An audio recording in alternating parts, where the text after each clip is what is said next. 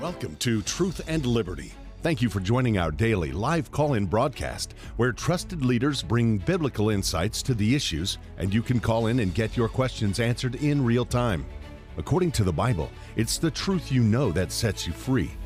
So call in today to get answers, information, and resources to help you stand for truth and effect godly change in our nation and the world. And now, here's your host for today's broadcast. Hello and welcome to the Truth and Liberty live call-in program, where we'll take all of your calls, your questions, your concerns coming up. You're not going to want to miss this program. I know I said last week I had my favorite guest, and up until this point he was, but this guy is... oh, my goodness. Wait till you hear from Bobby Conner. I'm going to introduce him in just a minute, but want to give you a couple of highlights of what's happening. You're not going to want to miss Monday's program. Richard Harris is interviewing Ryan Walters on religious liberty, talking about the cases on the front lines, where the battle's the hottest. You're going to hear it, so don't miss that. Men's Advance coming up, March the 7th, March 7th through 9th. You're going to hear from Andrew Womack, Todd White. If you haven't seen Todd White, oh my goodness, you're in for a treat. Also, Jeremy Pearson's, Billy Epperhart. That's all March the 7th through the 9th. awmi.net/events can fill you in more of those. But Robert and Elizabeth Mirren, they are like two of the most talented people I have ever met. Every presentation that they've put together is off the charts, better than Hollywood. And they're putting on David and the King of Jerusalem musical coming up on March the 29th through the 30th. And it's going to be there at Charis, 800 Gospel Truth Way. That's great. That's a great address. Friday at 7, Saturday at 10. You're not going to want to miss it. Anything they do, you and if I could be there, I would be there. That's how it's just so good. Charis Bible College Campus Days. You want to be a part of that. Andrew Womack, of course, Mike and Carrie Pickett, Greg Moore, Wendy Parr, Barry Bennett, and Daniel Bennett will be there. And you can find out more at awmi.net/events. If you want to check out any show you've missed in the past, truthandliberty.net's the place to go.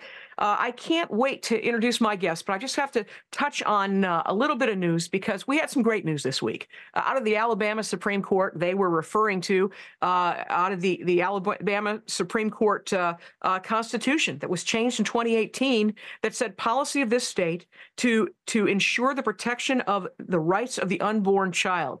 Policy matters, because they based their Supreme Court decision that said, if you have a frozen embryo, guess what? That's a human child. And it doesn't matter the location of that minor, of that unborn child, it's still an unborn child, which is a great, great precedent for everything we're doing, including the case that we're filing in Ohio. So thanks to the Supreme Court of the state of Alabama, Chief Justice Tom Parker there said, even before birth, all human beings bear the image of God, and their lives cannot be destroyed without effacing his glory. This was just a great, great thing, and I celebrate it, and I also celebrate our guest. Bobby Conner is one of my favorite people in the world. He is a guy that has been to more than 50 countries. He has been married for 50 years. He has been preaching 5 times a week for 55 years. He's head of Eagles View Ministries. He is a guy that was a Southern Baptist pastor. When you hear his stories, I don't know if you're going to believe this, but a Southern Baptist pastor for 27 years. He's a rock star, as far as I'm concerned. If you haven't heard of Bobby Conner, I promise you, you will not regret hearing of him now. Welcome to Truth and Liberty, Bobby. We're delighted to be with you. God bless you. And we're looking forward to having a good time. The Bible said we ought to be the happiest people in the world. The Bible said we're blessed with all spiritual blessings. We're seated in heavenly places, and we will need to move away from being a victim to a victor. And we're going to be having a good time. I tell them, some people have just enough Jesus to be miserable. They got him in the head, but not the heart. They got rules, regulations, stipulations, manipulations. God will have nothing to do with that. The joy of the Lord is what? Our strength. And so we need to understand, we've got to start putting our focus on the Lord. Isaiah 26:3 says, God will keep us in perfect peace if we keep our mind on him. Also, the Bible says, if we look at all the chaos and the calamities taking place around, it says men's hearts will fail them for the things they see coming up on the earth. So we'll look at that, but we're going to keep our focus on the Lord. Isaiah 26:3 3. And peace is very powerful. Romans 16:20 said, the God of peace will crush Satan under your feet. So anyway, we're going to have a good time. So let's just visit together and visit with the people and let them know this. God's got a wonderful plan for you, and it's Jeremiah 29:11.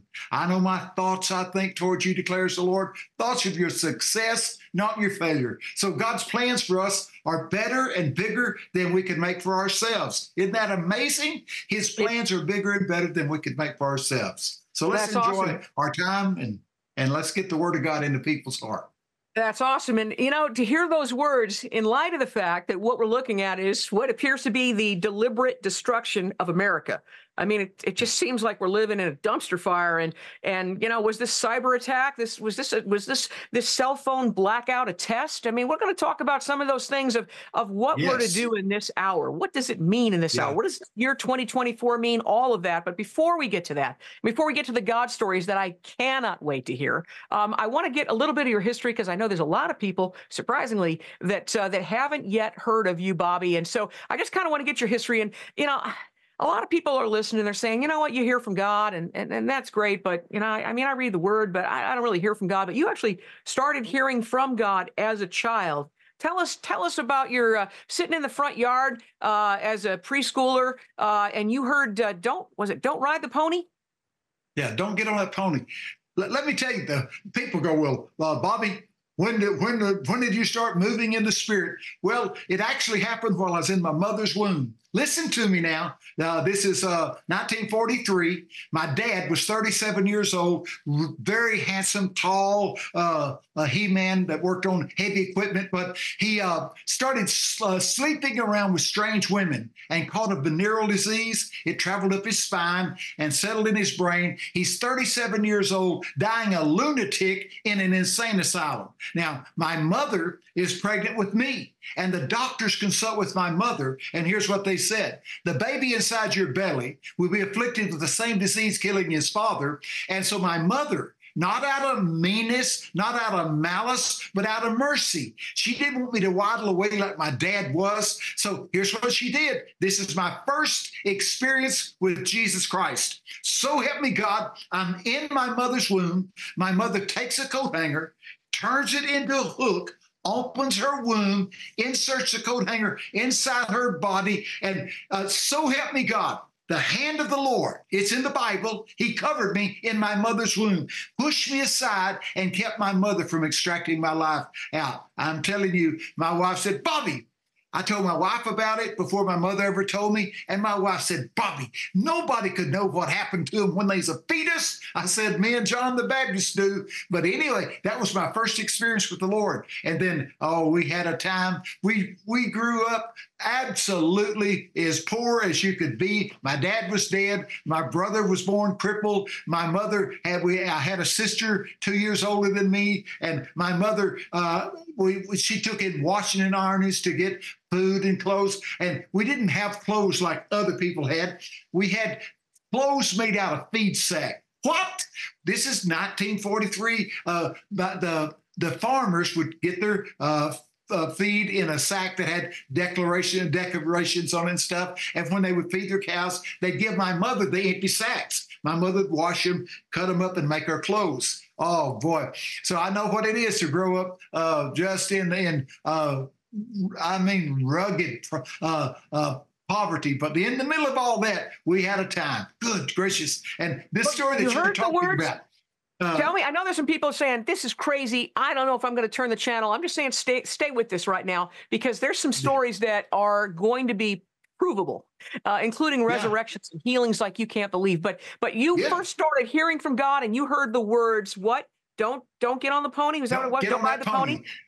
Yeah, I'm out in the front yard. I'm a little bitty boy, not big enough to go to school, just a little bitty tot. And I'm walking out there, and a voice spoke to me very loud and said, don't get on the pony.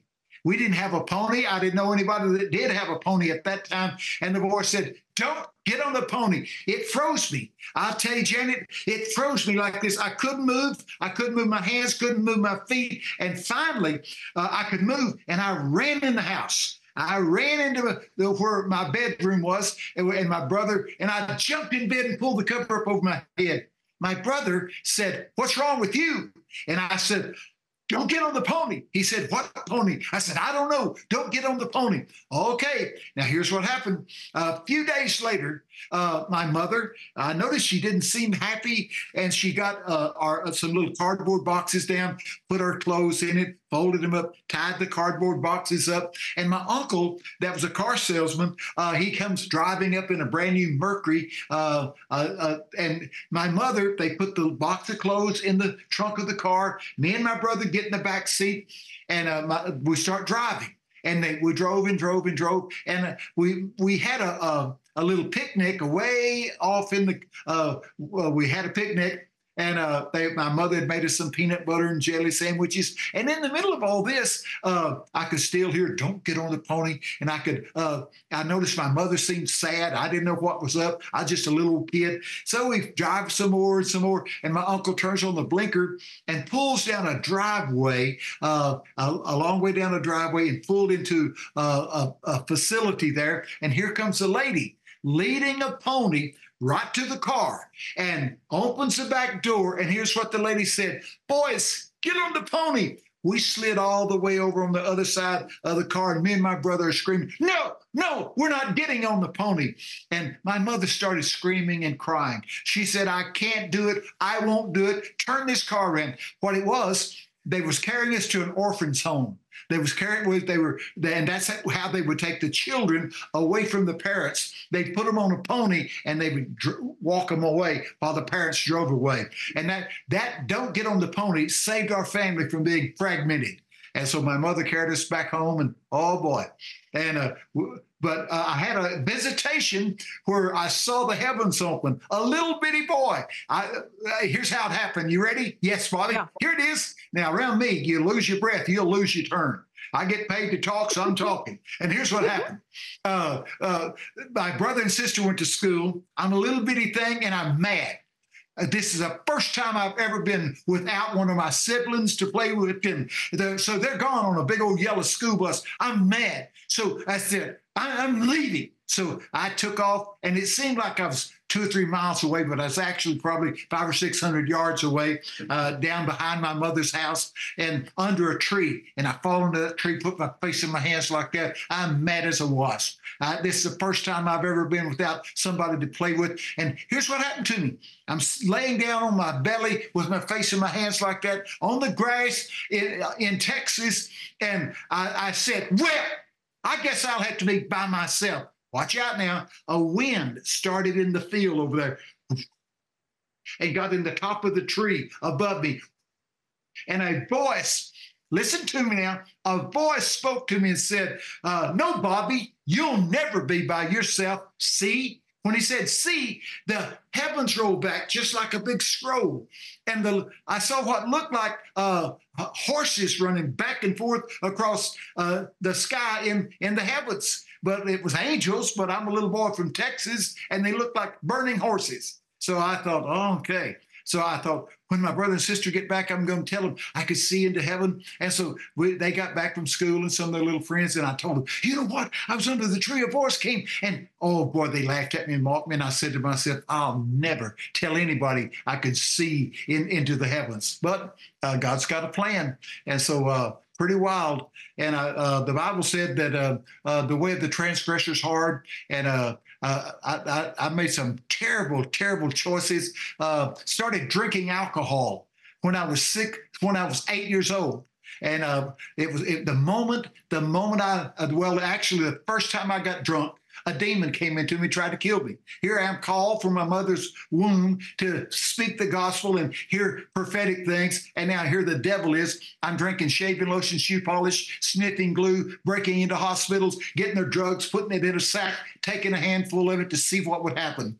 And boy, howdy, we got into deep trouble there, but we got a good God. Bobby, I just want to. Now, some of you say, "Well, I got some kids that are acting crazy. I got some." Well, here's what happened to me. Listen, the Bible. Here's one of my favorite verses in the whole Bible. It said, "I waited patiently upon the Lord. He inclined unto me, and He heard my cry. He brought me up out of the horrible pit, out of the miry clay. He set my feet upon a solid rock. He established my goings. He put a new song in my heart, even praise unto our God. Many shall sin and fear and shall trust the Lord. That's what happened to me. I'm telling you, that my family would say, here's what my aunts and uncles and all them, they would say, he'll be dead or in the penitentiary time he's 21. So I tried to live down to their expectation. But anyway, here I am. I get called to preach. Actually, I got my mother and my brother and my sister I came in from Houston. They tied me in the bed with bed sheets and would bathe me off with alcohol and ice cubes. I'd beg my brother to shoot me in the head. See, I'm telling you, there's pleasure in sin, but for a season. And that's how I grew up. I grew up very, very hard, but I had this call on my life. And so God really just opened the doors for me to start preaching. The guy that bought me my first preaching suit was the judge that used to lock me up the most. Isn't that crazy? The judge that locked me up the most bought me my first preaching suit. Here's what he said to me. He came to me and said, Bobby, I'm a Methodist, and Methodists don't talk like this. Said, you know why I bought you that preaching suit?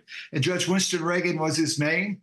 I said, no, sir, I don't, but I appreciate it. He said, I'm a Methodist. Methodists don't talk like this. A voice came to me and said, buy that suit. So that's pretty good.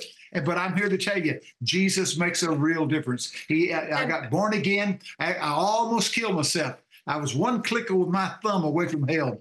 What had happened, they said, what you need, Bobby, is a wife, a kid, a white frame house. I got a wife and a kid and a job and a white frame house, but I was still empty on the inside. So my wife had got saved. My little boy was just a little blonde-headed boy. I carried him to church one night. Let them out at church, probably 5:30 or 6 o'clock in the afternoon, and they go into church, and my little boy, he pulled his hand away from his mother, and the wind caught his hair, and he waved at me like that, and I let my eyes drink it in, because I never intended to see anybody again. I'm going to kill myself. I drove deep into Kickapoo Creek bottom, reached on the seat of the car, got a double-barrel shotgun, put the 2 buckshot in it, snapped it shut, put the gun in the roof of my mouth, put my thumb on the trigger, pushed the safety off, and the car filled with demons. You may not think about demons. Demons are real. The devil comes to steal, kill, and to destroy. He would, if he could, kill every one of us today. But I'll tell you, we got a redeemer. The Bible said no weapon formed against us will prosper. And right there, the demons are screaming, do it now. I started shaking like a leaf, and I wasn't afraid of anybody. I put the gun on safety, threw it in the back seat of the car. I drove back to church that night, a First Baptist Church, Murchison, Texas. They had a German pastor named Paul Naus. Big old head like a Appaloosa horse. And I'd meet him in the stores, and I'd curse him and shove him, and he'd look at me with big old blue eyes, and he'd say, Bobby, I love you. So I'd let my wife out and little boy out, and I'm sitting under the tree in the First Baptist Church, Murchison, Texas, out in their parking lot late at night now. I let them out about 6:30 or something like that. It's late at night. And most of the people had gone on this Wednesday night. And here's what happened. I'm sitting in that car, and I said, I tried everything the world had. I'd had everything the devil could give you. And here's what I said, Jesus, if you would you change my life? Oh, man. I went from pale gray to vivid color. I am telling you, I got out of that car.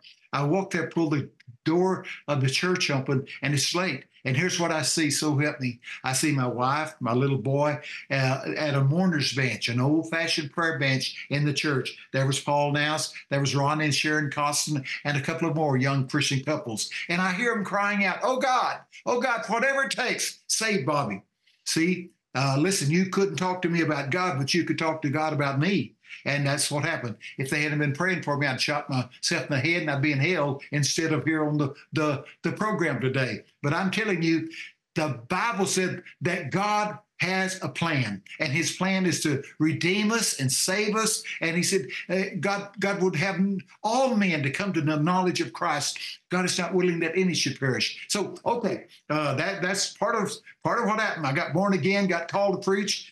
And the night I got called to preach, the Lord said, Bobby, I'm going to send you around the whole world with the gospel. I said to him, fat chance. That means no way.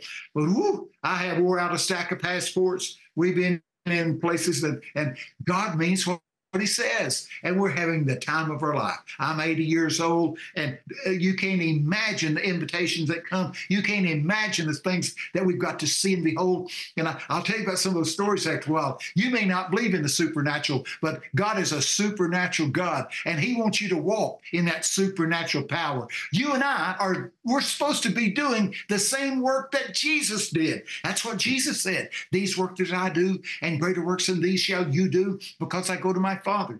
Okay, so Janet, I'm delighted to be with you. So you'll just have to jump in and go, well, hold it. No, a couple things I wanted. I get paid to talk, and I could tell you some stories about how the devil doesn't want me to talk, but I cut my tongue off playing football. What? Yes, I don't want to hear that story, Bobby. I love your stories. I hate that story. Yeah. Hang on.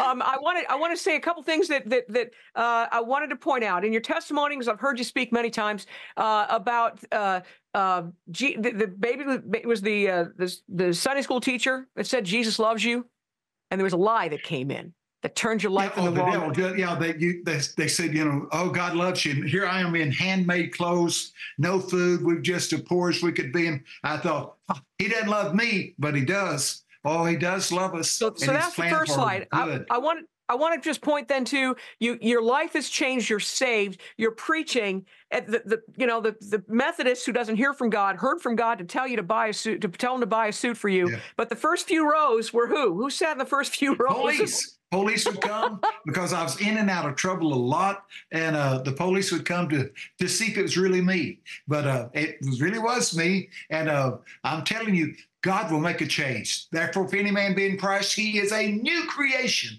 Old things are passed away. Behold, all things become bright and brand new. I love it. It says Colossians 1:13. He says he takes us out. He transfers us out of the kingdom of death and dullness and demons, and puts us in the family of light, love, and liberation. It's the best journey any one of us can take.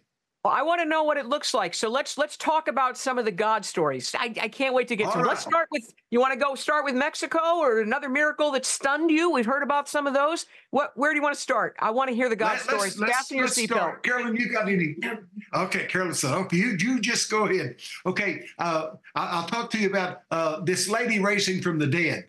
And I was preaching in the nursing homes. And more pastors were to spend more time with some of these people that are shut in. They used to be like us, their eyes bright and their hands strong, and we owe it to them to come, sit down beside their bed, read them the Bible, stroke their head. But anyway, I used to preach in this nursing home, and I get there and I noticed the morgue's car, the undertaker's car was out there, and I get in there and the nurses were they said, oh, Miss Shamlin's died, and the family's back there, and they're waiting to take the body. Would you go pray?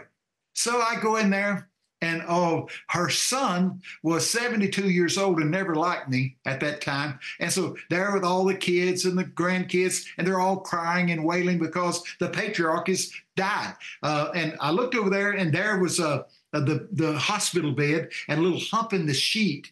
And so I was going to go pray. And I'm standing there, but I didn't want to pray over a hump in the sheet. So I reached over and pulled the cover off of her corpse. Oh boy. Whew. I should have left the cover on because her head's laying off of the pillow, and she's dark gray, blue, and something has run out the side of her mouth. And I thought to myself, I should cover her back up, but I thought that wouldn't look good with the family. So I just left her laying there, and I leaned over her like this now, and I said, Dear Lord Jesus, I want to thank you for the life of Miss Ada. When I said that, the life of Miss Ada, she resurrected from the dead, jumped up, grabbed me by the face, jerked my face down to her, and started prophesying over me. Isn't that amazing?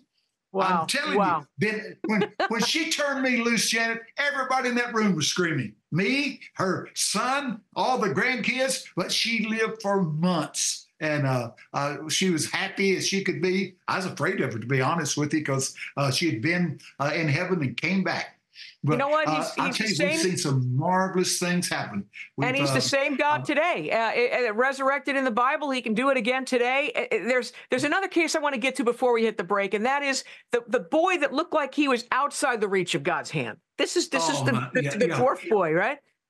Yeah, Carolyn and I was in a meeting, and I screamed, "God's power is here to heal!" And all of a sudden, out of my peripheral vision, I looked there, and there was this little boy. He was grotesque. He looked like an alien. Something was wrong with his skull, and his eyes hung out like this. And he was his hands was almost dragging the ground. A little dwarf looking, and boy, it took my breath, honestly. I looked at him and, oh, he's pitiful. Didn't even look like a human being. Looked like somebody drawing a cartoon character. And so here's what I just got through screaming, God's power is here to heal. And I looked at this little boy, and here's what I said to him. I'll never forget it. I said, do you believe Jesus can heal you? And he looked at me with those eyes that was not even fitting in the socket. They kind of rolled up like a lizard eyes. And he looked at me, and here's what he said out of his little mouth. I'm down here, ain't I? And God said, that's the best answer you'll ever get. Do you believe Jesus can heal you? I'm down here, ain't I?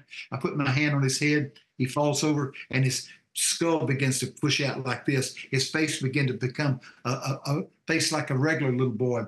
And months later, we come back, and he's already filling out and growing. He runs up to us and was hugging on us like this. I'm telling you, there's nobody so far gone that Jesus can't change their life. And so that little boy, he went from an alien looking to a regular, normal young person. And I'm so thankful. Wow. I'll tell you, can I tell you one more? Sure. Or you want to wait till another break? Yeah, we've got a minute before we go to the break. Go ahead. Oh, here we go. I'm in Mexico City in the Civic Center there. They said there were 72,000 people there, and they're coming forward for prayer. And I've got two of my guys with me, Rod and Todd. And here comes a father carrying his little daughter on his arm like this. But the father's eyes was pleading with me like, I need help. I need help. And the little girl, I could just see one side of her face, and she was beautiful, a little bitty thing, dark, raven black hair and dark eyes. And then all of a sudden, the father, she turns, and now I can see the other side of her face. She don't even have a face on that side. Oh man, I can feel it while I'm talking to you now. She didn't even have. You could see inside her mouth. You could see saliva running down the side. She was born without any face there. It was horrible. And in the long run, God grows her a face. God said, I said, what do you want me to do? He said, I want you to stick your hand and your thumb in the hole and move your thumb. And God grew her a face. I'm telling you, she was so little and young then, she'll never remember being deformed. But God did a mighty work for her there in that Civic Center in Mexico City. Bobby Conner, who preaches all over the world, he's told youth really the questions they've asked is he real? And can I do it? Is this book real, and can I do it? The answer is yes and yes. And the answer is yes. The Bible right. And is real. And we can do what it says. And we'll take your calls when we come back at 719-619-2341. Talk with Bobby Conner when we come back. This is exciting stuff, but it's all real. That's the crazy thing. It is real. Living like the book of Acts. We'll be right back. Yeah. Hey, you know, a big part of what we do here at Truth and Liberty is to provide you with the resources that you need in order to stand for truth in the public square. So I want to remind everybody to go to our website and check out our resources page at truthandliberty.net/resources, where you can find material that discusses just about every issue we're facing today in our culture. And these are things that are prepared by our strategic partners and some of the most influential and important organizations in America today. Andrew has many conferences and seminars around the globe each year. For the latest information on Andrew's complete speaking schedule, visit our website at awmi.net/events.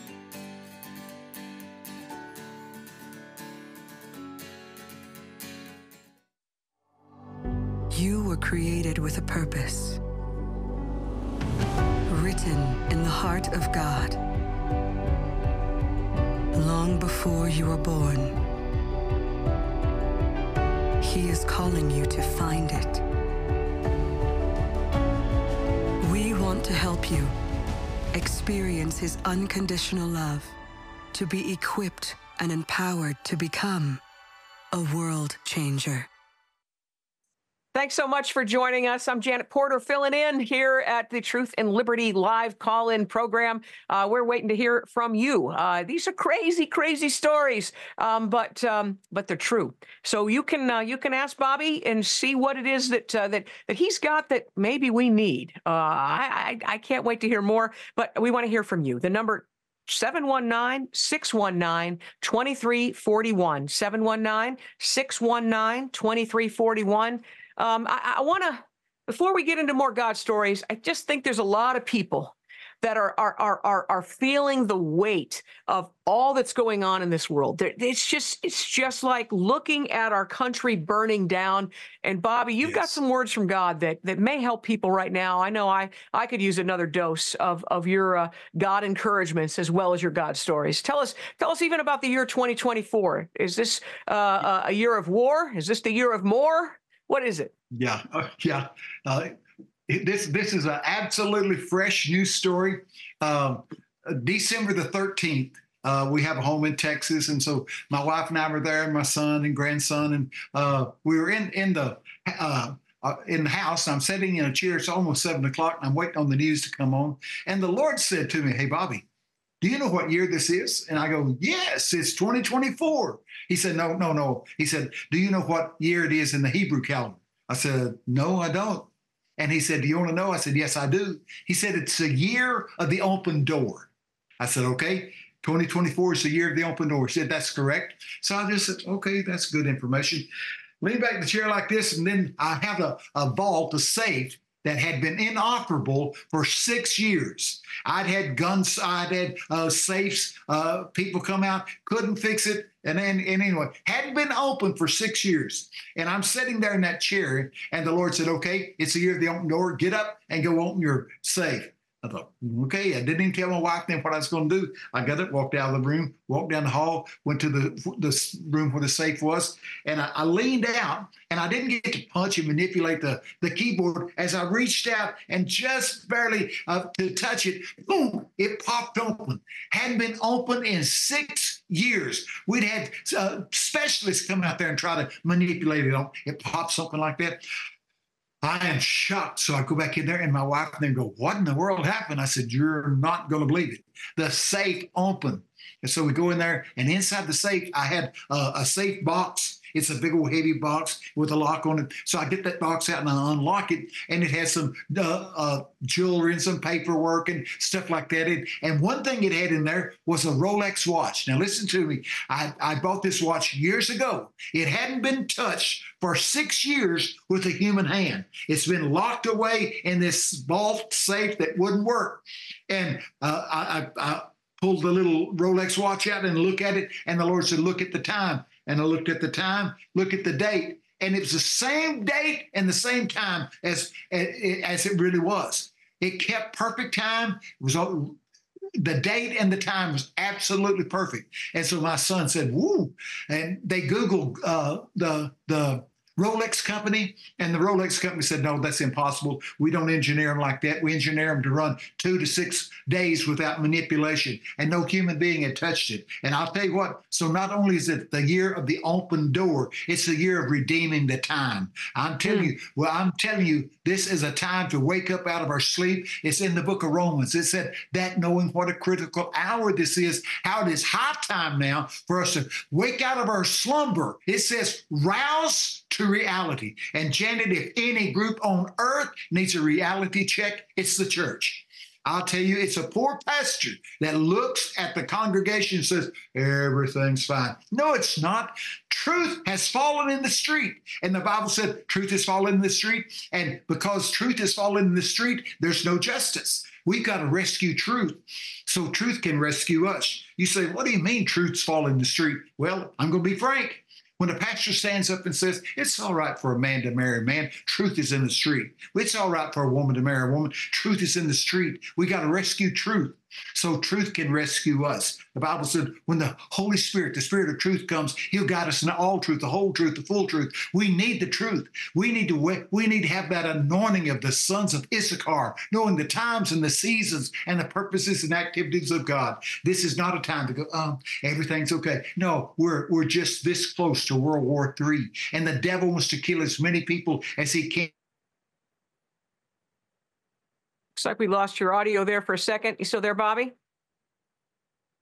While we're waiting for him to unfreeze, I'm going to give the phone number out. It's 719-619-2341. You can be a part of this conversation with just this rock star of the faith, Bobby Conner. And the number again, 719-619-2341. While we're waiting, let's go to Alfred calling from Colorado. So glad you're here, Alfred. Hi, Janet. Thank you for allowing me to speak. And Bobby, thank you for your passion. I just wanted to share a little bit about myself. I have defeated many demons myself, and stage 4 blood and bone cancer was one of them. And Bell's palsy was another one. And again, Bobby's energy is just so passionate. I can feel it through the TV. And I love that because that's where I'm at right now in my life, is just very passionate about the Lord. And I love your guys' program, Truth and Liberty. And I just want to tell you that I'm supporting you guys and all that you do. So thank you. So thank you. I sure appreciate it. While we're working on the technical end of this to get him connected, I will say this, that there's a lot of gloom and doom out there. You know, there's a lot of signs. I mean, just look at the news. It's not good where we are at this time. But we're not going to be like those who cause people's hearts to melt in fear and be discouraged, because we're going to keep our eyes on God. And that's one of the things Bobby is focused on, to make sure. In fact, I'm on a board meeting with, we go to a roundtable and meet in South Carolina with Bobby. And sometimes the conversation goes to the negative, and they start talking gloom and doom. And my contribution is, what do you think, Bobby? And he always brings it back to God, always brings it back to hope. That's one of the things I love about him. And so we've got Dodie on the line. I think we've got Bobby back too. Are you there, Bobby? We're back. Fantastic. Before we go to you, I just want to invite Dodie. She is Andrew Womack partner. We're so grateful, calling from Louisiana. And go ahead, Dodie. Welcome to the call. Welcome to the show. Thank you. Thank you so much. Hi, Brother Bobby. I met you about 20 years ago in Fort Worth. I lived in Fort Worth for a long time. 20 years ago in Fort Worth. Yeah, and I still remember, do you remember and tell people all the time that I want my knife back. Your story about losing your knife. Yeah, that's a request. We want to hear that story there, Bobby. That's a good one. You got another question too, Dodie? Did you have another question too? I do. I visit nursing homes. I also helped Brother Don Dickerman in Fort Worth with deliverance. And I don't know what to do in the nursing home. I go over there 2 or 3 days a week. It's so full of unbelief. I ask the Holy Spirit to point people out. I don't seem to get anything specific, so I just try to love on them. Any specifics, any advice, any push on the back, I just try to figure out how to really touch them. Bobby? Okay. Give them the Word of God. The Word of God is quick and powerful and sharper than any two-edged sword. And just give them the love of God. And like I said, you don't have to preach like Billy Graham or anything. You could just sit down there and stroke their face, touch them, and let them feel the love of God. And the Word of God is very, very powerful. And they may seem like they're even comatose, but speak the Word over them. And the Word of God is quick and active and sharper than any two-edged sword. So that's what I do. Just love on them and tell them the truth. I also wanted to add something to that. I wrote about it in one of my books, True to Life, where I had a friend. She would go to nursing homes, starting to visit with her grandmother, and where grandmother passed away, she kept going because she made friends with the other people in the nursing home. But she said what she did is she brought a puppy Some people are dog people, some people are cat people, but she brought a puppy one day, and there was a guy who hadn't talked to anybody in 6 weeks, and he started petting this pet puppy and says, I remember we had a puppy on the farm, and some like cats better, but it was an icebreaker. It was somebody showing some connection, some human connection to a pet they had in the past or something like that. But it was a way to introduce a conversation, the gospel, to talk about memories. And I remember the nurse saying, he hasn't spoken to anybody in months. No one's come to see him, but he lit up. And I just thought that was something worth remembering. If you can borrow one of those, that'd be kind of cool. And I want to get to the story of I want my knife back. This is the second time someone's brought this up today. Give us that story if you would, Bobby. Okay, Bob Jones, he's in heaven watching this program tonight. Bob Jones gave me a little bitty knife, not a fancy one, not some kind of heirloom, just a little pocket knife. But I loved it because he wanted me to have it, and I'd carry it around with me in the hotels, and I'd peel apples and oranges and stuff like that, and I'd always put it in my shaving kit, and then when I'd get back to the house, I'd undo my shaving kit and put all the stuff up and get my knife back. All right, I get there, and I'd left my knife back at a hotel room on the nightstand. And I thought, oh, man. But anyway, I got them to go in there and check the room. Couldn't find the knife. It was gone. And so there I am, and I'm bummed out. The knife wasn't a valuable knife, but it was precious to me as a gift. So I'm there, and here's what I said. Standing beside the bed, I screamed it out. I want my knife. When I screamed out, hey, I want my knife, something appeared in the air about 3 feet above the bed and fell down on the bed. It was my knife. And so Bill Johnson heard me preach about that, and Bill Johnson preached about, hey, I want my knife. And there's stacks of testimonies about people that said, hey, and made a declaration. They got back what they had lost or were looking for. And it's pretty wild. One couple, they had lost they made jewelry, and they had lost a very valuable piece of jewelry. He told me, he said, Bobby, 3 times I took everything out of my safe drawer, no jewelry. And then I remembered hey, I want my knife. And he screamed, hey, and they pulled back open the safe drawer. There was the bracelet or jewelry, whatever they'd made. And pretty wild. It is just really amazing. And I think we need to learn more about the power of proclamation. That Job 22:28. What, Bobby? Job 22:28. I'll tell it to you in Texican, and then I'll tell it to you in biblical verbiage. Here it is, Texican. Make up your mind what you want. Tell God what that is, and he'll get it for you. That's Job 22:28. Here it is in the language. And you shall decide a thing. Then you decree what you decided, and the Lord will establish it, and the light of his favor will shine upon your pathway. We got to start decreeing what we want. And God will move on our behalf when we make proclamations. We have not because we ask not. Ask and you shall receive. Seek and you'll find. Knock, it'll be open for you. God wants to show himself stronger than you could imagine. And there's story after story after story. And Bill Johnson made it famous because he told about it over and over and over. But mighty miracles happen when we make declarations. And that's what we got to do. We got to decree a thing so it'll be established, okay?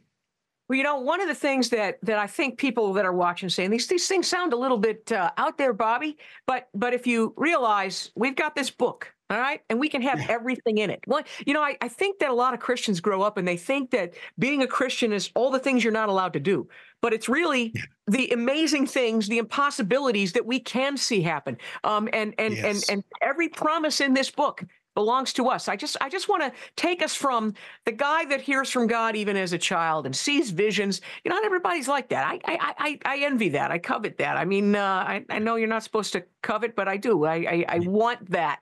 How do normal people that don't have your superpowers, how is it that we can hear from God with clarity and with certainty? What's the solution? Start reading about Matthew 13, 16, and 17.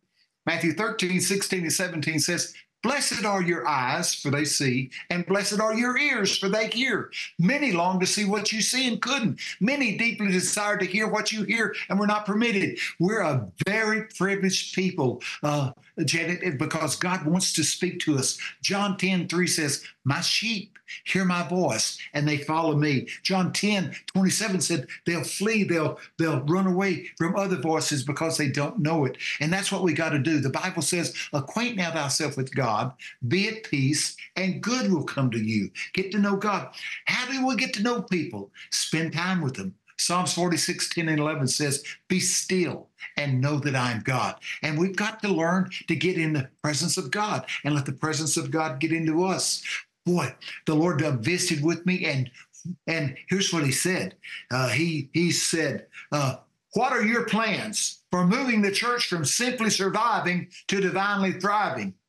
And I thought, oh my, and so anyway, I thought, well, I don't think I have a plan. And then here's what I said. Here's my plan.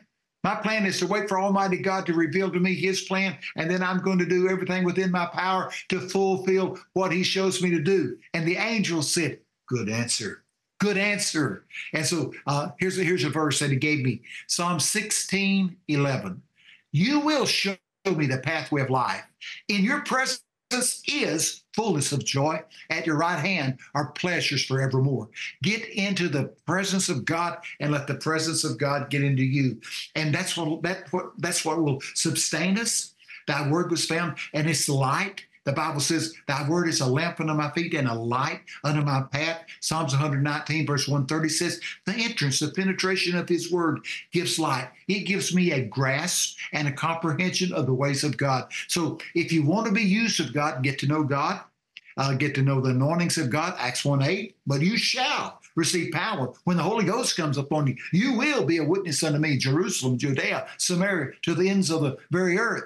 Now, that's what we got to do. We got to study the word of God. Psalms 46:10 and 11 says, be still and know that I'm God. Daniel 11:32b says, but the people that do know their God, they're going to display strength and take action. So the devil knows that verse, Daniel 32b. And so one of his motives and methods is to keep us so busy we don't spend time with God. And I want you to start spending time in the Word of God and the Word of God in you, because I'm telling you, the Word of God is not print on paper, it's a person.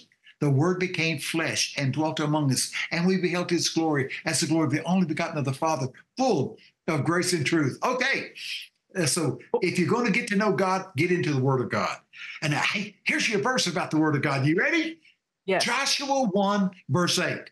Joshua chapter 1, verse 8. It said, the words of this book, the law of the book, shall not depart from your mouth. You shall meditate upon it day and night, and it will guarantee you overwhelming success. Now, that's a wild verse. If you want to be a flop, stay out of the Bible. If you want overwhelming success, get into the Word of God. Here's a great verse for you. I'm telling you, you want a promise from God? Psalms 84:11. Psalms 84:11 says, he'll be a sun and a shield to us. No good thing will the Lord withhold from those that are walking upright. He will give us present day favor, future glory, honor, splendor, and heavenly bliss. We stay in touch with God. We're going from one dimension of glory to the next. And so that's Psalms 84:11. And we're going to go to the phones. I want to interject one thought. I had asked a friend of mine, Joe Shrewsbury. I said, how can I hear from God? How do I want to hear from God more? How can I hear from him? And his answer to me was, stop talking. Yeah. Also turn off your phone. Be still before him.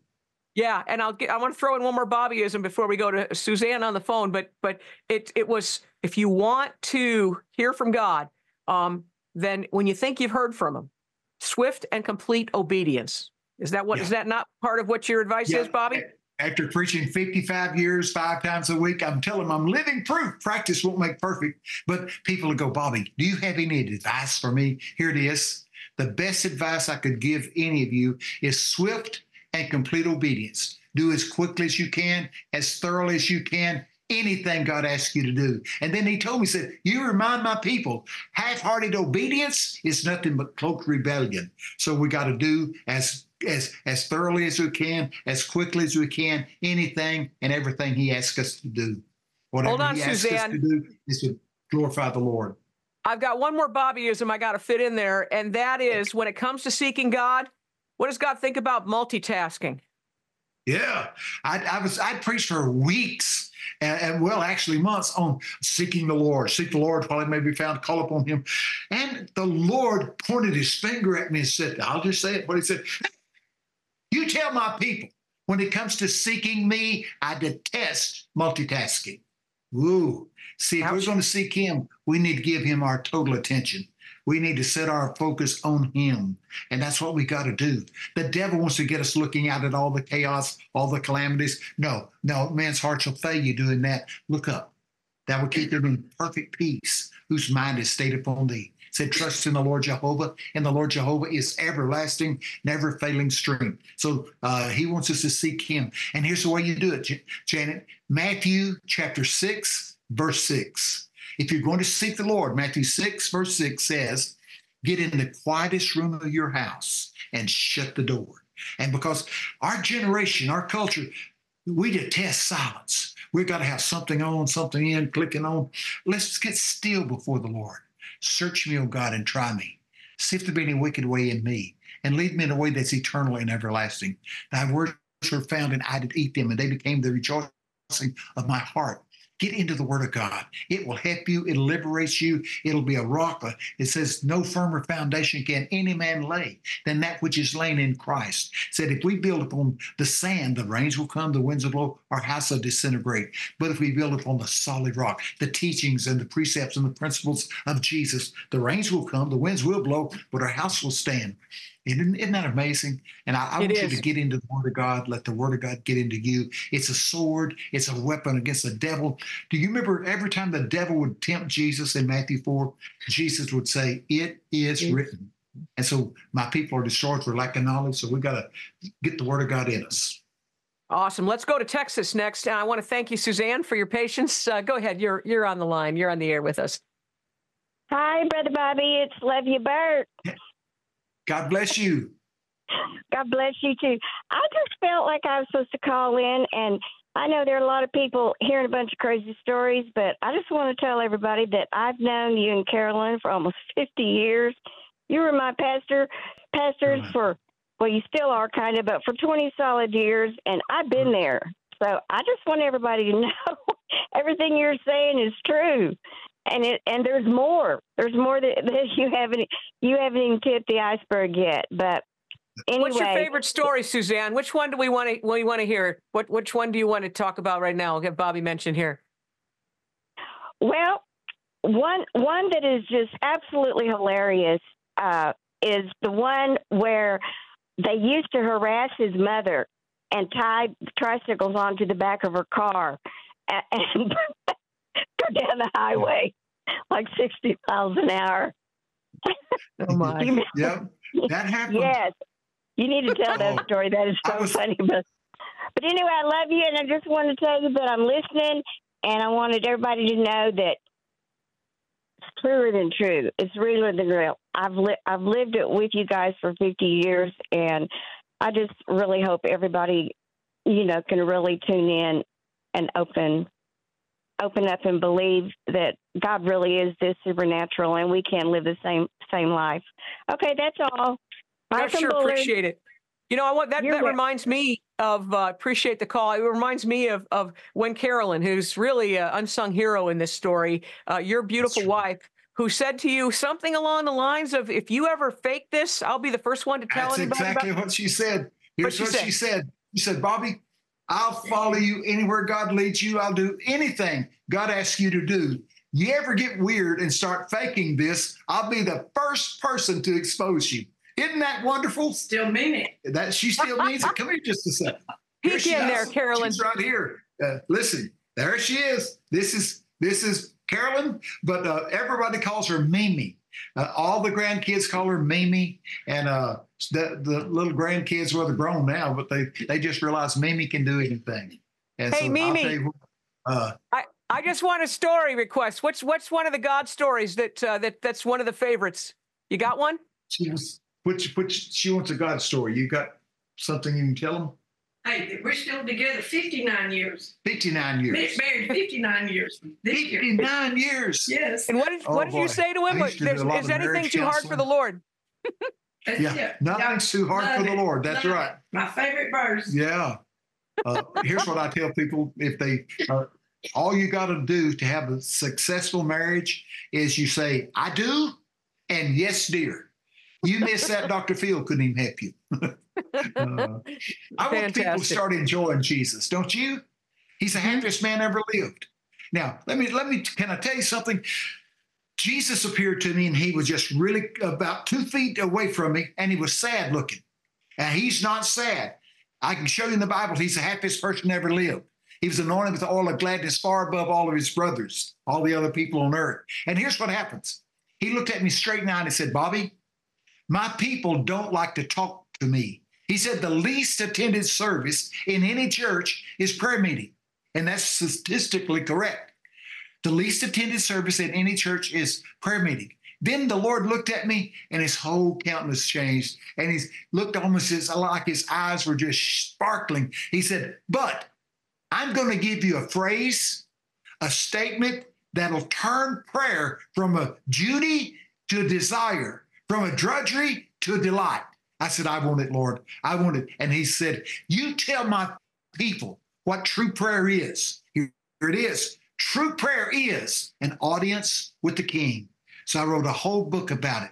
I wrote a book about, see, the disciples never said, "Lord, teach us to preach." Not a time. "Teach us to heal." No. What did they ask? "Lord, teach us to pray." And we need to see the model prayer. "After this manner pray ye, Our Father which art in heaven, hallowed be thy name." And so we gotta get into the prayer and let prayer get into us. Okay. Audience with the King. No potentate on earth gives an open come. We can come to him anytime, any place, anywhere. There's an open audience with the King. Amazing. You know, it seems just because we can't see it, we don't realize we're in a war that we can't see. All right, there are angels, there are demons, they're all real. Everything in this book is true. And when we talk about the power of prayer, it seems that's one of the targets that the enemy has. You've had some experience where you see the enemy has actually infiltrated church intercessory prayer groups. So I just want to give a little taste of that. This is something to be on the watch for. Yeah, I'll just tell the honest, straight story. We were in a ministry there, and they were people lined up, and we were coming down the line praying for people. And boy, God was moving, and it was wonderful. And I could see a young man down about 8 or 10 people to my right, and he's tall, but the Lord was showing me that he's was having cancer and some raging cancer in the upper part of his lungs. And so the Lord said, "I'm going to heal him." But there was an older lady behind him. Now listen to me. An older lady behind him, and she was praying, speaking in tongues, but my spirit would turn away like that. And so I said, "Lord, what is that?" He said, "She's cursing you in a tongue." And so I told the pastor that was behind me. I said, "Sir, the Lord said that woman there praying in tongues is cursing us." And he said, "That's the most absurd thing I've ever heard. She's the leader of our intercessory prayer team." Now, here, I can't say what she said, but when I got up there, I said, "Lord, what do you want me to do?" He said, "I want you to command her to speak in English, what she's speaking in this unknown language." And I won't use the word, but it starts with F. And that's what she said. I said, "I command you to speak." And she said, "F you and F your Jesus." And the pastor turned whiter than a sheet, blew around the mouth. He said, "What are we going to do?" I said, "Let's take her off the prayer team, don't you think?" That's a good idea. Hey, we're gonna open up the phones again, 719-619-2341. Let's have a conversation with you and Bobby Conner when we come back. At Truth and Liberty Coalition, we work to unify, educate, and mobilize the body of Christ to change nations. That's why I want to encourage you to go to our website at truthandliberty.net and subscribe so that you can begin receiving regular updates about our show, news items, action alerts, blog posts, and much, much more. All you have to do is go to the website, click subscribe, share your email address, and you'll begin to be equipped to stand for truth in the public square.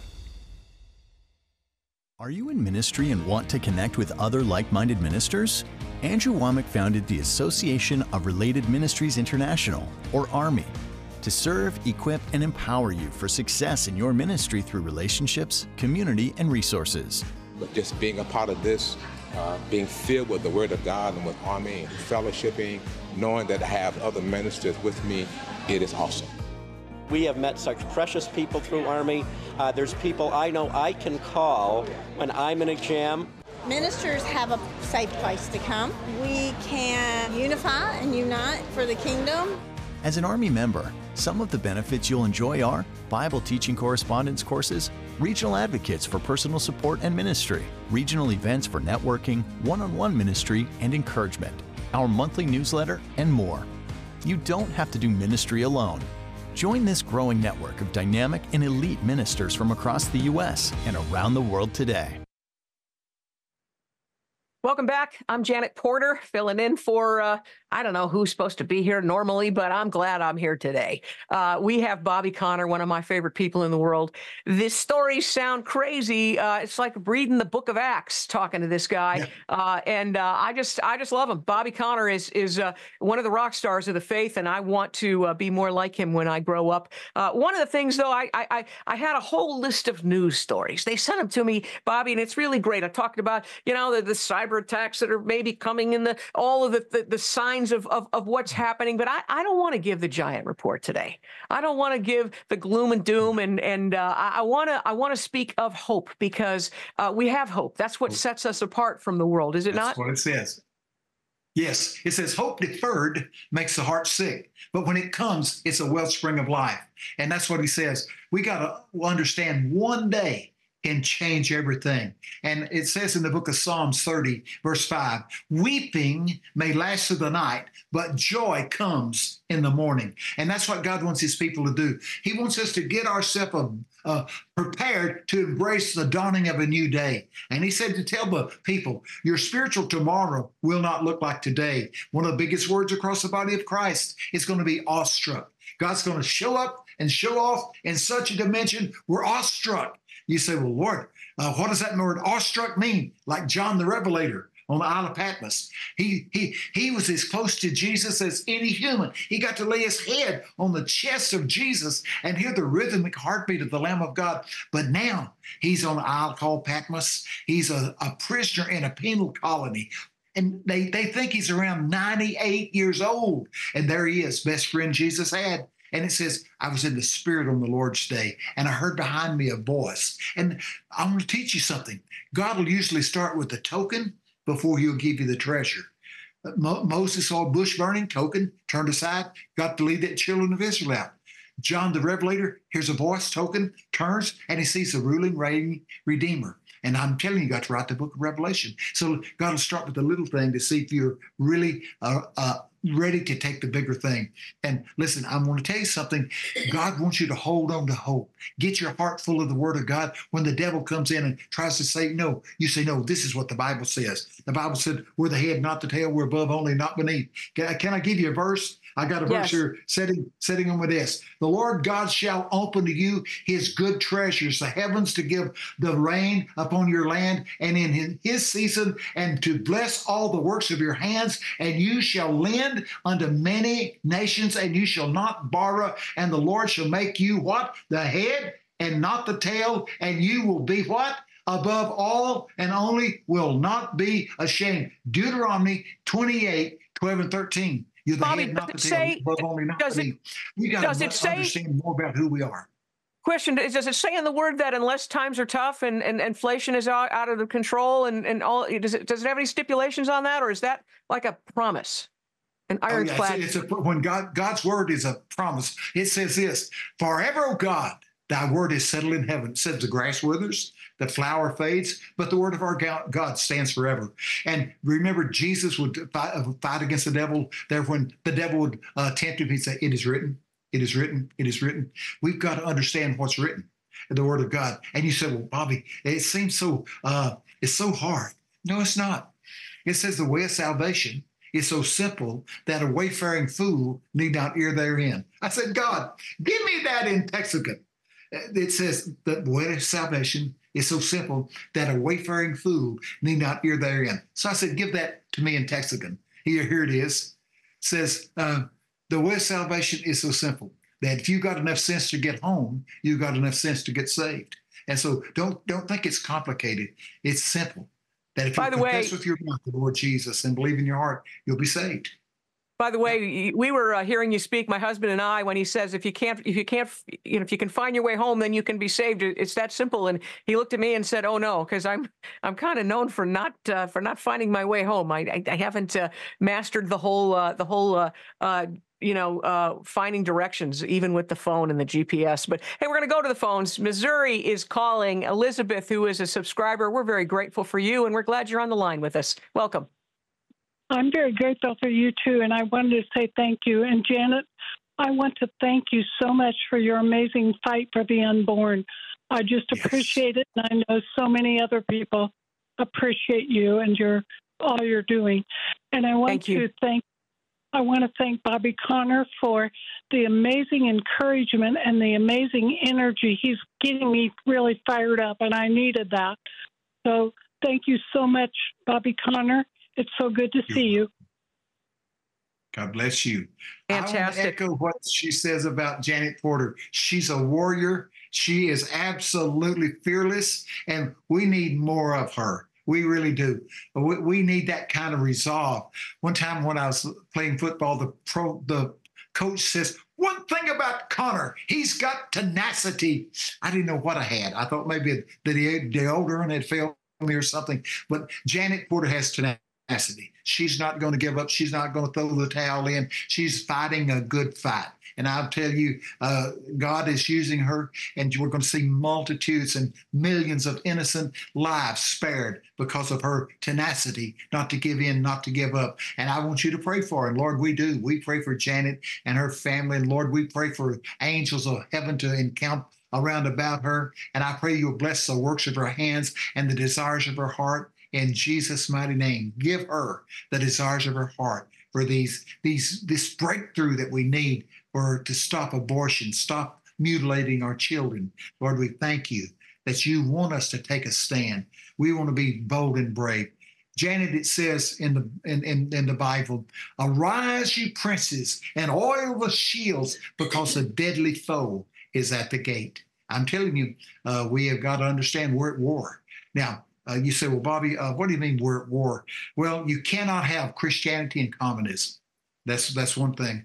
And we've been having some dismantling of America like we knew.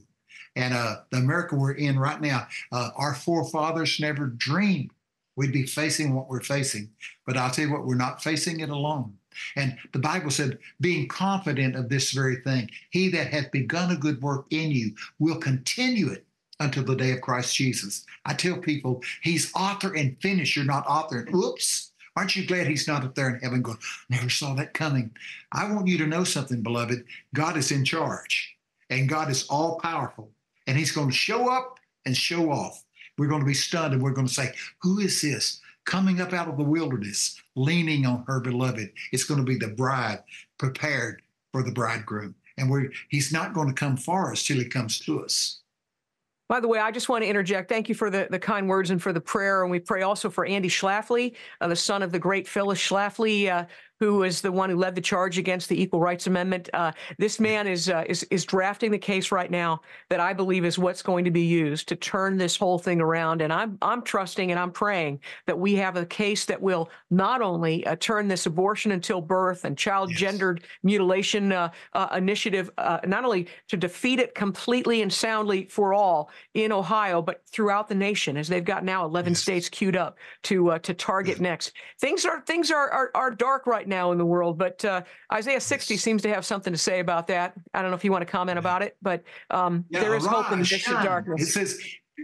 It says, arise from the depression, frustration, circumstances have kept you in. It's time to rise and shine. And we're supposed to be the light of the world, a city set on the hill that cannot and will not be hidden. I want us to get full of faith and courage. Philippians 4:13 says, I can do all things through Christ who infuses inner strength into me. It says, I am self-sufficient in Christ's sufficiencies. And I'm telling you guys, we need to find out more about who God says we are. It says, laboring together with God as God's fellow helpers. That's what He chose us. He said, you didn't choose me. I chose you. I chose you in eternity past to live in the present, to forge the future. And we've got to get in and find out God has something specific and special for us to do. Ephesians 2:10. I read Ephesians 2:10 out of every English translation I could find. It says, we are His workmanship, created in Christ Jesus unto good works, which God before ordained we'd conduct ourselves in them. So I'm telling you, God created things for you to do before He created you. And you know, it says in Psalms 139, all of our days are written in God's book before we've ever lived a single one of them. And it says we're wonderfully and fearfully made, knit together. That's how they understand that these embryos in the buckets, they're alive. They're people. That's what it says. You can study it, Psalms 139. We're wonderfully and fearfully made. We're knit together in the secret place. And so anyway, I am so thankful for Janet Porter and for all that she's doing and has done. And I want to see her multiplied, more and more warriors that'll take a stand for truth and say, we don't care about this society that's trying to take, we care about it, but we're not going to let that rock our life. We're going to take a bold stand. And we're going to be bold and brave and very courageous. We're going to go do what we're called to do because we're not going by ourselves. Jeremiah 20:11 says, the Lord is with me as a mighty warrior. Therefore, my persecutors will stumble and fail, and they will have eternal shame. I sent that word to a man called Donald Trump. Jeremiah 20:11. I'll tell you, it says, these persecutors will have eternal shame, eternal. Isn't that amazing? Said they will not prosper. Okay. So anyway, I want us to take a stand. One of the things I wanted to interject in this, a couple of things. One is you mentioned President Trump. I actually sent him a letter recently, and I know that there's some people that are giving him some bad counsel. If you want something to pray godly counsel is given to him. We don't want a 16-week abortion ban. We don't want a 15-week abortion ban. If you're looking for a compromise, we want to protect them from the moment of fertilization. They want to abort them until birth and beyond. But at least we can protect every child whose heartbeat can be heard. And the letter that I sent to the president said, there are right now in America 20 states that protect children from conception or from the heartbeat, which is 9 out of 10 babies. There's 20 states. That makes up 210 electoral votes. This is not the group of people you want to turn your backs on. And so I just would just encourage people to pray for the president. And there's some, Bobby, I think that are sitting on the couch and they're saying, well, how do I get it? I don't know how to do this kind of thing, but I do know this. You can't steer a parked car. You got to move in the direction. And sometimes the call is the need. You see a need and you step out in obedience to God, and He'll give you the next right turn and the next move to make, won't He? Yes, we cannot stagnate.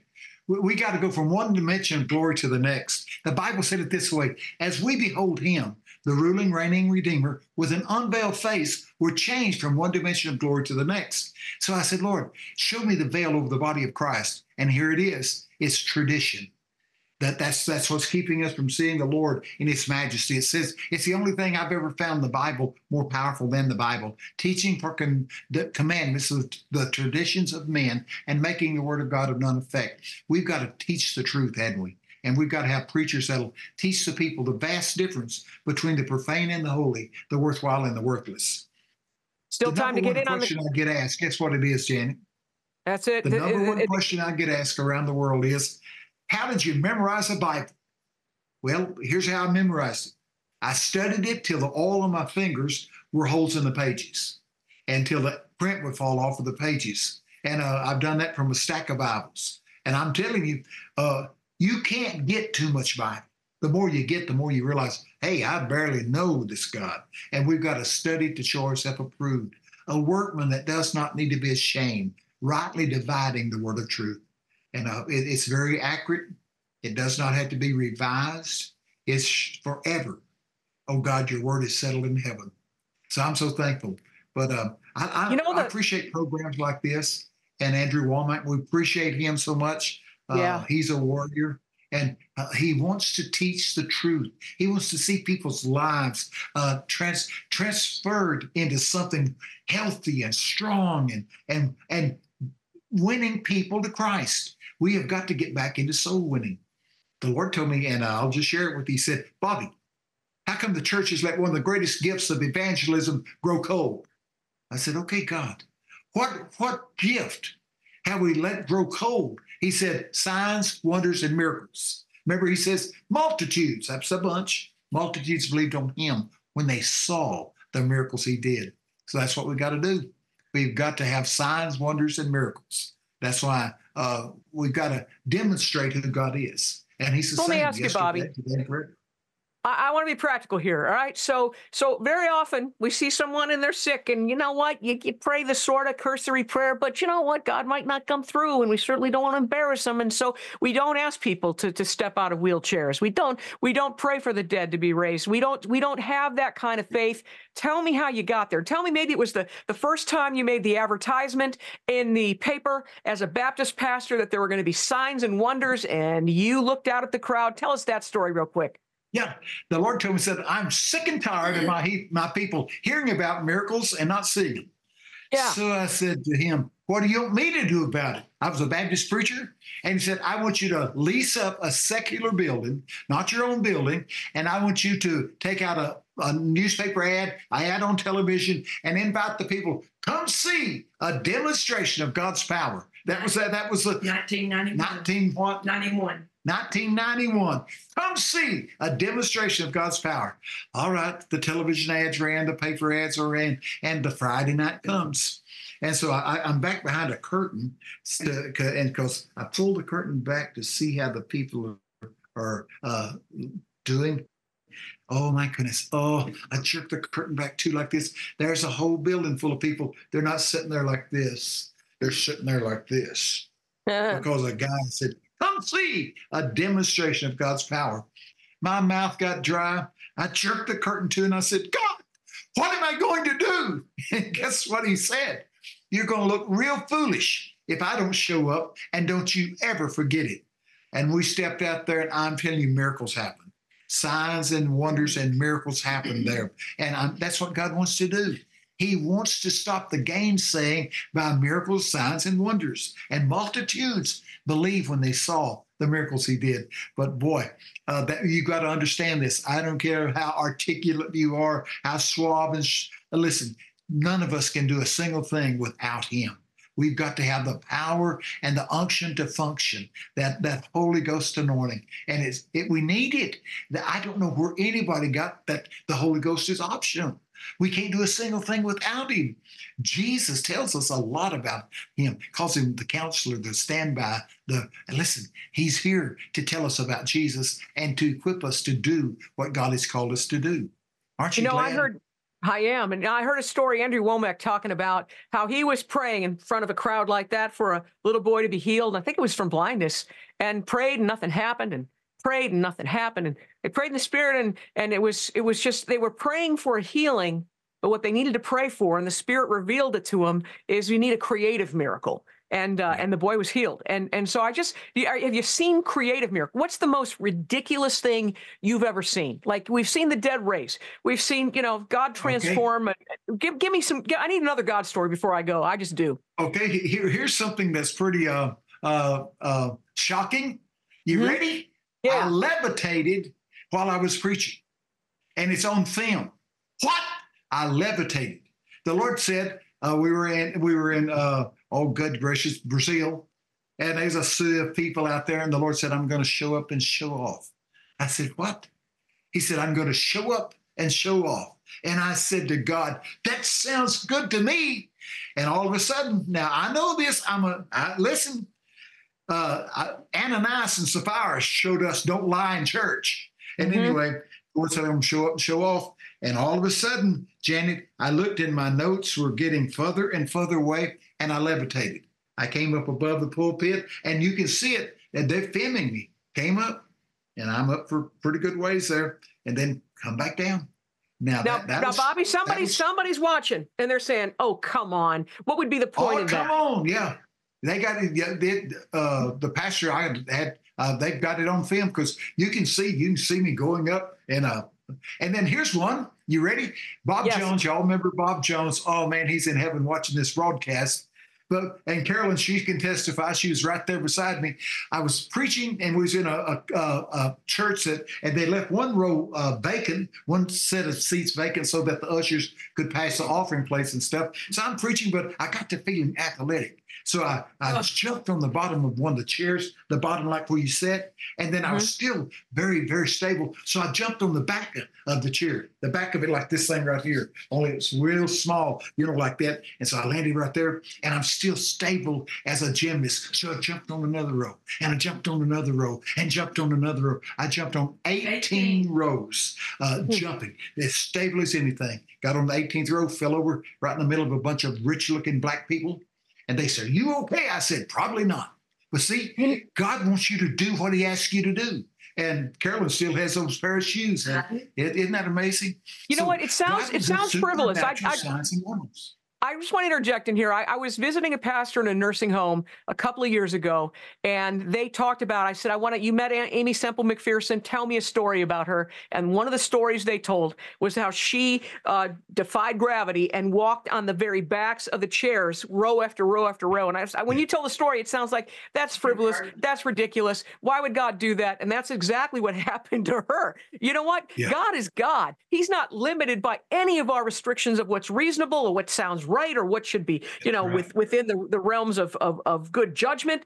He's God, and he can do not only anything, he can do everything, can't he? Everything. Bob Jones said that's the most supernatural thing I've ever seen, because he knows you can't do that. And I tell people, I said, "Do you think you can? Jump up and give us a hop." But anyway, it was just, you got to do what God asks you to do. Atlanta. I was in Atlanta, Texas. Atlanta, Georgia is where that happened. But there's signs and wonders and miracles that happen. We've seen blind people get their sight back, seen miracles happen. I saw a young man dead on an operating table. You say, "Well, how did it happen?" Well, I was at a pizza parlor. This is all true. I was at a pizza parlor fixing to eat me a slice of pizza. And I liked there because you could play a little video game. And my secretary calls me from the church. And she said, "Pastor, there's a doctor," and I knew this doctor. He joined our church, and very godly man. And he called and he said, "Could the pastor come to church? Could I come to church?" So I go to the hospital where this is, and I walked in the surgery room there, and there was this young man. And his head was laying off the gurney, and they had been trying to stick hoses down in there and trying to resuscitate him. And the doctor that I knew and they used to travel around with me some, I would call out people and God would heal him, and he could give the prognosis and all that kind of stuff. But anyway, he said, "Bobby, we did everything we could to bring him back, but he's gone." And said, "The Lord told me to call you." And so I'm looking at him. He's handsome, got dark, wavy black hair, and long and tall young man. And I said, "Lord, I pray your perfect will be done with this young man." And he coughed just like that. And listen, got resurrected from the dead. And I'll tell you how it happened. He said, this is what the young man told me. He said, "Bobby," he said, "I was on this cliff and I fell off this cliff." He tried to kill himself with an overdose of dope. And he said, "I fell off this cliff." And he said, "They were creatures grabbing at me as I plummeted down." And then he said, "All of a sudden, I was caught." Now, this is what this man said. He said, "I was caught, but I was caught with something that was dirty and it was the devil." He said the devil had caught him. And he said, "Bobby, I looked out across there," and he said, the molten fire was boiling like this, and people would come up screaming and fall back into the flame. And he said, this being had me and said, "Worship me." That's what the devil told him. "Worship me." And here's what happened. He said, the moment this voice said, "Worship me," he said, I go all the way back to when I was a little bitty boy, and somebody carried me to a vacation Bible school. And he said, in that school, at Vacation Bible School, they talked about the only one we're to worship is Jesus. And this man said to this voice, "No, the only one we're to worship is Jesus." When he said Jesus there, that's when he screamed and raised up from the dead. Wow. Wow. Hey, you know Amazing. what? There's somebody watching right now. We've got a few minutes left, and they don't want to fate like that. They don't know that we don't know how long we have, and whether we're on the brink of eternity today or a car accident away from eternity. I want to make sure people know how it is, and it's not hard. And I want to just have if there's someone not 100% sure. If you're not 100% sure that you'll go to heaven when you die, you need to listen. This is the most important minute of your life. Bobby, tell them how they can be sure. Yeah. That Maybe Bible pray the said prayer that if if you you would. confess with your mouth the Lord Jesus and believe in your heart that God is raised him from the dead, you will be saved, because we confess with our mouth and we believe in our heart. And I'm telling you, Jesus paid it all. He paid the sin price for us. The wages of sin is death, but Jesus took our place on the cross. Greater love hath no man than this, that a man would lay down his life for his friends. And he wants you to come unto me, all you that labor and are heavy laden. And I want you, you cannot stand the pressure that the enemy's putting on you. You're not built for that. Jesus said, come to me. He said, come unto me, all you that labor and are heavy laden. Take my yoke upon you. Learn of me. I'm meek and lowly in heart. You will find rest for your souls. You say, Bobby, what do I need to do? Number one, say, Lord Jesus, I want you to save me. I want you to forgive me of my sin. Wash me in your blood. I commit my life unto you, Jesus, and he will. The Bible, Colossians 1:13 says, he takes us out of the family of death and darkness and translates us into the family of light, love, and liberation. He'll save you. All that come to him, he'll in no wise turn away. He will redeem your life from destruction, and you can do it. You can do it right there where you're at right now. And you say like this, Lord Jesus, I know Lord you are Jesus. the Son of God. I know know that you you are the died Son upon of the God. cross for me. I know you're not dead now. You're a living Savior. I ask you, Jesus, to come into my heart and save me. I give you my life. And then confess him and follow him in biblical baptism. Speak the word of God into your heart, and your whole life will change. Bobby, I want one more prayer. And that's the prayer from the person who's sitting on the pew. They've been on the bench. They need to get in the game. They need to live like this book says we can live. And I want to pray for those people to get out of neutral and put it in drive. Let's pray that prayer if we can. All right. Well, we will. Lord Jesus, I want to thank you. You sent your warring angels to my house, and they were screaming, urgency, divine urgency, sound the alarm, awake the warriors. And that's what we want. We want to wake up the church, wake up the warriors. And then you said, Lord, mobilize the body of Christ. And we do that. We're not going to sit on the sideline another second. We're going to be bold and brave and very courageous. We're going to do what we're called to do and stimulate and inspire the people to take a stand, and to having done all, stand. And I want you, Lord Jesus, to help us to fight a good fight, the fight of faith. And Lord, I pray you'll give us courage, strength, insights, anointing, everything we need to live godly in this present dark world. We want to walk straight in a crooked world. In Jesus' name, amen. Amen. I had a PS, just like the watch you got out of your open door safe. Redeem the time, Lord. Redeem the time. Make up for the fields the locusts have eaten. We've got just 3 minutes left. Bobby, what's the final word you want for those watching? I was going to say America, but they're watching from all over the world, and we just want to give the word of hope. Go ahead. Don't give up. Don't give in. Just keep on shining.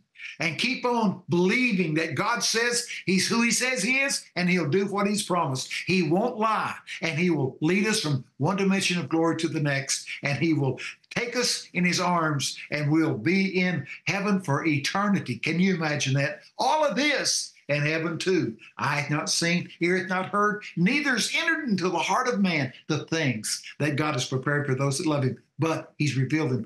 God has a plan, and his plans are always good. So follow him. He's the only one that really knows where we're going. You know, he seems to be moving. Not just we saw the Asbury beginnings, the rumblings. They're baptizing people right now in the fountains at Florida State University. Do you believe the Great Awakening has begun? Yeah. It really is. We're going to see a massive move of God among the millennials. And I'm telling you, I promise you, we're going to have the joining of the generations. That's a real story. You'll need to hear it sometimes. Bob Jones and I and Carolyn and some pastors were up in the Northwest in Longview, Washington, in a van driving. And Bob's up in front, and Carolyn are a couple of seats back. And Bob goes, "Hey, boy," talking about me. "Hey, boy, Tell them pastors what generation this is. And we stopped under a red light there in Longview, Washington, looking over the Longview, Washington. And I said, oh, Bob, they know what generation this is. He said, no, they don't. Tell them. I said, this is the Joshua generation, the joining of generations. When I said that, 2 power lines, 15 feet apart, jumped together, wound together, and blew out every light in Longview, Washington.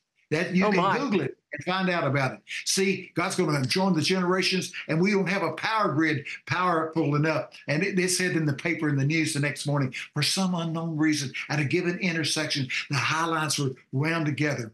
And see, God's going to join the generations, and we're going to see a power thrust that's going to be amazing. And even though it doesn't seem like it every day, this is the best time to live, would you say? Yeah. I wouldn't trade this time for any other time. Esther says we're in the kingdom for such a time as this. I got something better than that. The kingdom is in us for such a time as this. Isn't that amazing? It is. Bobby, I'm so grateful. I can't wait to see you and Carolyn this weekend. I'm looking forward to it as we have another roundtable over at Morningstar. But I'm just grateful for you, and I just appreciate your crazy stories because I want to see some of those. I think we all do. And as we step out in faith, yeah, there'll be more to come. I'm so grateful. Till next time, thanks for joining us at Truth and Liberty. God bless you. Thank you for having me. I've enjoyed it. Thank you. Thank you for joining today's Truth and Liberty livecast. You can watch today's and past livecasts in our archives at truthandliberty.net. Our goal is to educate Christians and connect them with resources and organizations to help them impact their sphere of influence. You can help us accomplish this by making a donation at truthandliberty.net/donate. Join us next time for more Truth and Liberty.